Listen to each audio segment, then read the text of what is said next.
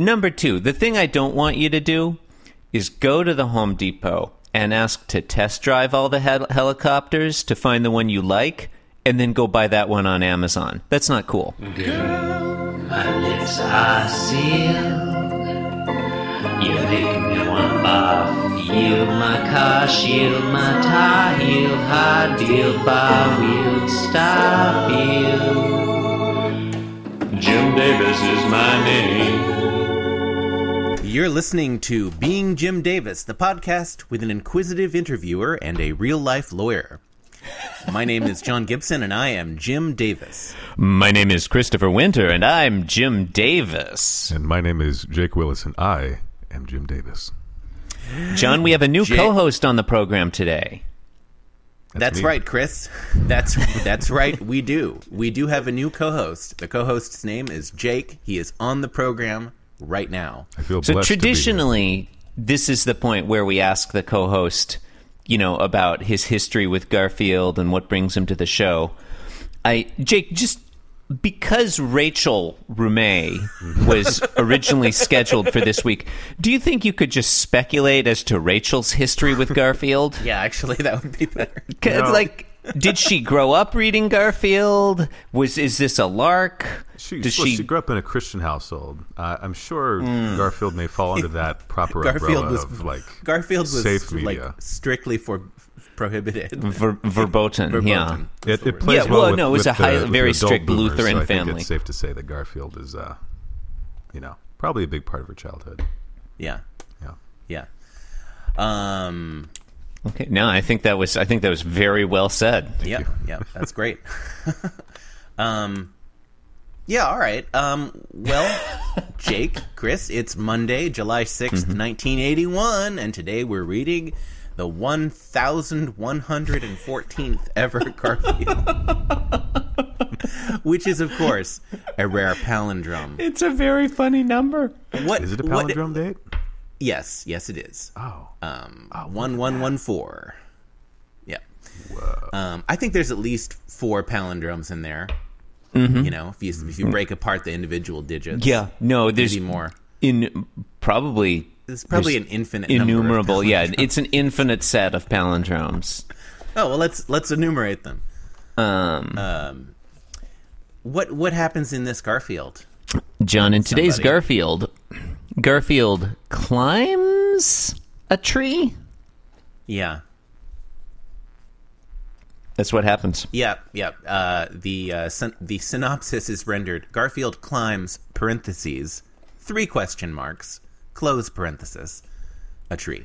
I feel like I made that very clear through my intonation. Yeah. No, I was just explaining. Yeah, I know. Get it? You're just talking down to our listeners as if they don't know how question marks sound. Well, in their defense, some of them are not very bright. So that's fair. That's fair. Spelling it out. Talking to you, Josh Gates. So this one is 3 panels long. It features Garfield in all 3 panels. It features a tree in 2 of the 3 panels, and grass in 2 of the 3 panels. I think we're basically done here. Well, John, how many panels feature sky in the background? I'm glad you asked that, Chris, because I was afraid that I was going to have to just announce it unbidden. Mm-hmm. And now I can say as an answer that all 3 panels contain sky. Okay. Here's what Garfield thinks in all 3 panels. Panel 1. Here's a lesson in the natural order of things. Panel 2. Cats use claws to climb trees. Panel 3. And fire departments to get down. What is that voice? I've never heard that. That's just how Garfield sounds, John. That's your Garfield voice now? That's how Garfield is well known to sound like that. Has he always sounded like that? Yeah. Do you not remember? No. Well, I think the last time you voiced Garfield, he paused after every sentence and said, "I, Garfield, doth proclaim." Well, I mean, sometimes he does that too. Yeah. Sometimes he puts on that voice. Garfield commands you. There you go. I, Garfield. He's very barrel-chested. I assume you'd have a deeper tone and register to his voice. Mm-hmm. At least that's what because he doesn't speak, but I think that's what he hears himself as. Like, yeah, very stentorian. World-renowned anthropomorphic cat Garfield. That's how he sounds like. He does that. Somebody he has a Pavarotti. He's a cat of many voices. He sounds like Pavarotti. Yeah, sometimes. No, Pavarotti's a tenor. Oh shit! Well, I'm sorry. This is a family program. I shouldn't. FCC is gonna come down on this. I don't think there are any famous basses. I mean, Miami bass. Is that a joke? No, it's a kind of bass. Is that a sports team? Four on the floor, dirty Miami bass. Okay, never mind. 4 on the floor. Oh, okay, right. You really 4 on the floor means something in music. I forgot. I mean, because in music you can't have 3 on the tree. No, you can. You? Look, you can't have 3 on the tree. I guess a waltz might be 3 on the tree.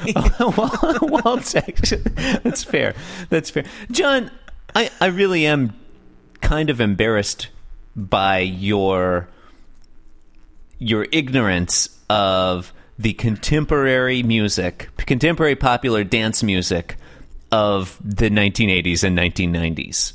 I'm talking about Miami bass, also known as booty music or booty bass. Yeah, I get what you're saying now. Is it a genre or a group? No, it's a genre, John. Jesus. I don't understand. Here's what I don't understand. I don't like genres. Do you even know that Florida is a place? Stupid. Wait, what do you think is stupid? I wasn't listening because I was shouting at you. Places like New Orleans bounce. Like, just call it bounce. Are we really having this discussion right now? It seems like it, but perhaps it's a. Do you also disapprove of the Viennese waltz, John? How about John? How about the Charleston? If we took the place name out of that, it wouldn't have any name at all. What is that? The world you want to live in, John? No, a world where the Charleston never existed. The Charleston is the exception that proves the rule. What? That doesn't even make sense. No, that doesn't make sense. Does any of this make sense? How about maybe you have a problem with sonata allegro form? Well, I think it's very clear that we both have a tremendous problem with sonata allegro form. Yeah, I mean, look, I'm assuming in neither of us that seem to know what it is. There's probably a place called Sonata somewhere. Maybe in Italy. Yeah. Neither of us seem to know what it is in a related key. Uh-huh. And then neither of us seem to know what it is back in the home key, but with a little bit of that not knowing what it is in the other key kind of thrown in there. Yeah, there's definitely a part of us not understanding sonata allegro form where we just sort of go on tangents roughly based on sonata allegro form, but in all sorts of different directions. And then eventually the discussion comes back to where it started. Okay, so we were talking about Garfield. No, John, we were talking about Miami bass, and I'm really disappointed that you've never heard of it. What is American Miami booty bass? music. I'm genuinely asking. Miami bass. It's maybe it's a subgenre of hip hop from like hip hop / dance music. It should be a subgenre of bass. From the okay. Like what kind of bass? Miami bass. It should be it sounds like a type of instrument, really. Apparently, we need to start at the very beginning. John, like hip-hop music. Hip-hop music, John. Okay, Alberti bass. Look, we both love Alberti bass. Hip-hop music, John, often emphasizes the bass. Mm-hmm. And so Miami bass kind of extends that. It's like, it's like late 80s, 1990s, Luther Campbell, Two Live Crew, real heavy usage of the 808 and the kick drum. I think it's mostly kind of up tempo. I can't believe that we're having this conversation. Oh, I mean, we don't have to. Yeah, okay. We could talk about Garfield instead. Yeah, okay. I guess that's fine. It's just it was very Miami bass was very influential and popular. in, I think, particularly the early 90s. I want to talk about panel 2 because I feel like that's where all the meat of this Garfield is. John, I'm going to interrupt you one more. I'm going to interrupt you one more time. Okay. Because I'm most of the way down this Wikipedia article on Miami bass. Apparently, one of the derivative forms is Baltimore funk. That makes sense. That's fun. Those places aren't remotely close to each other. You know, we live in a connected world, John. Yeah. It's Okay. the information superhighway. It's called the United States for a reason. Ooh. You just got burned. Apparently, you think that Baltimore is not a part of the United States. I accept your burn. I take your question. Did we say what happens in the Garfield, or did we just no, describe? You read the whole thing. I think Okay. we maybe didn't zero in like super fine on like what Garfield is doing. Yeah. We didn't discuss that at all. We Yeah. describe the actions that are happening within the panels. Yeah. In order, he's walking, ascending, and sitting at a height, And specifically in a tree branch. parts 2 and 3, like he's ascending a tree and then sitting on a tree branch. The thing is like he's in the second panel. He's saying he's using his claws to climb the tree when he's not making like contact with the tree. Yeah. He's No. more like jumping up onto the branch. It's like a steady like motion. There's no contact. Yeah. with the Yeah, bark. No, he is in just straight up lying about what he's doing. In panel 2, Garfield has engaged hover mode. I mean, we see the thick motion line going behind him, and it just takes this like abrupt 90-degree Yeah. turn. It's almost like He starts to Superman, go. like gliding across the ground and like shooting back up in the air. Yeah. I was thinking of him as like a maglev train. Oh, yeah. But yeah, they both. He definitely has a Superman look to him. You used to think that the ground and the tree are both magnetic. I think probably being so. Yeah. Driven. Well, I mean, driven look, they're along like they're a- in Indiana. like a magnetic train. Seems like everything's Like a probably. bullet train. He's eating not enough lasagna yeah. pans. There has to be some hard metals like in his body. Like they're not coming out. There's got to be Yeah. some friction going on there. There's probably some zinc in there. Mm-hmm. There's definitely some zinc in there. probably some tungsten. Could be some manganese. Yeah. Do you want to continue naming obscure metals? There's a lot of them. Do you have this page up already? The Wikipedia article list of obscure metals. That's not a Wikipedia. If only. I mean, I don't know. I haven't checked yet. There's got to be. Okay, wait. I'm about to Google list of obscure metals. What do you think? What are the odds that the first hit is a list of obscure, metallic bands. substances, or a list of obscure genres of metal? I think the latter. Let's see. The latter first is hit. an obscure metal band. Oh, first hit. Meet the obscure useful metals lurking in products. 5 where- metals with very strange physical properties. Man, none of these are about Have you heard the that music. we're running out of tungsten? I have not heard of that. No. Yeah. Are we running Yeah. out of tungsten? There's a tungsten shortage. I did not hear It's that. true. Or I don't know. Something. Anyway, Or a different thing.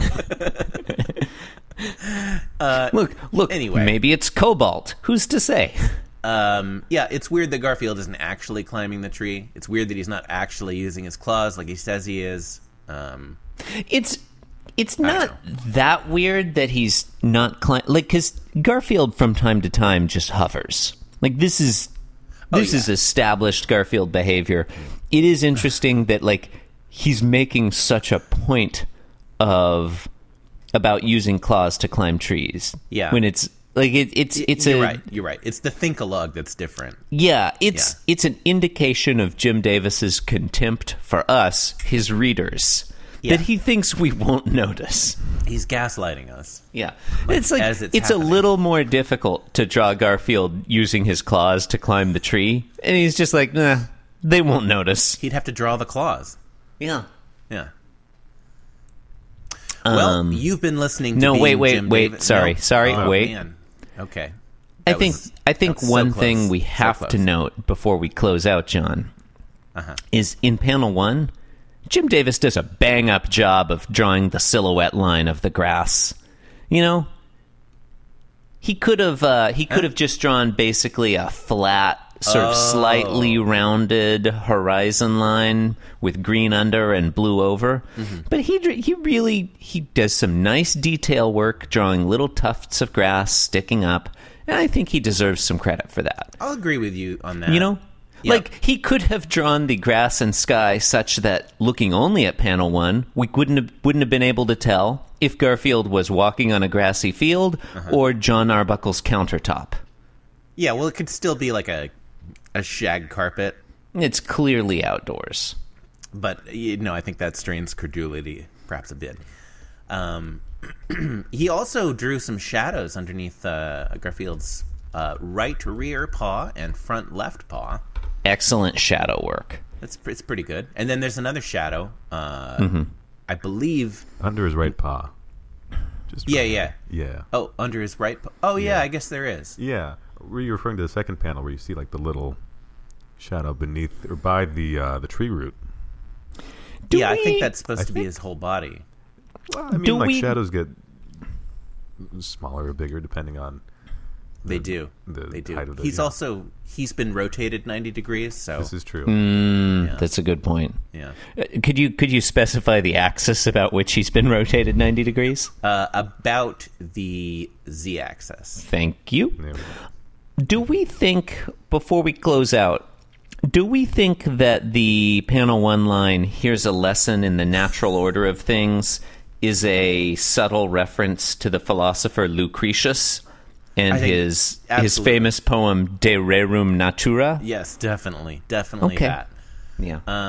Stands to reason. Yeah.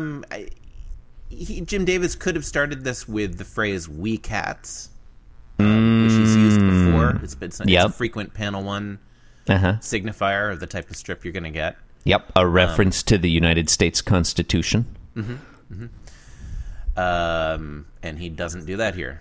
Yeah, no, so I think he's clearly referencing Lucretius.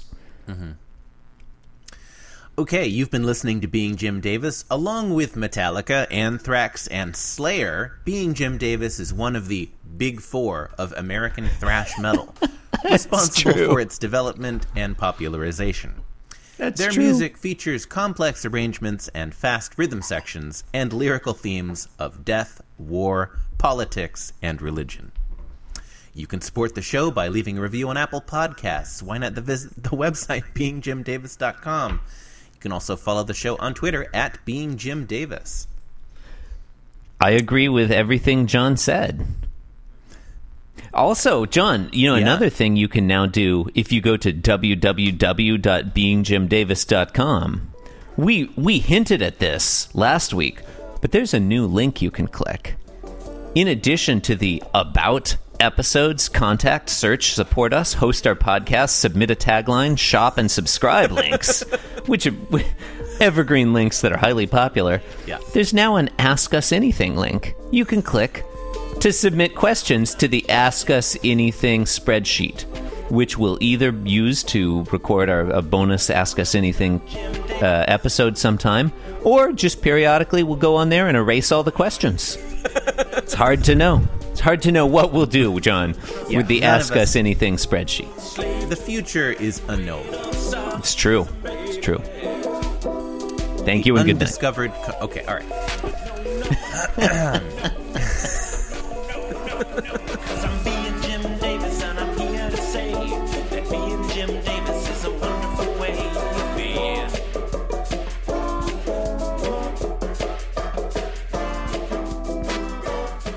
Yes, I'm being Jim Davis. Yes, I'm being Jim Davis. This podcast was brought to you by the Pitch Drop Podcast Network. Like what you just heard?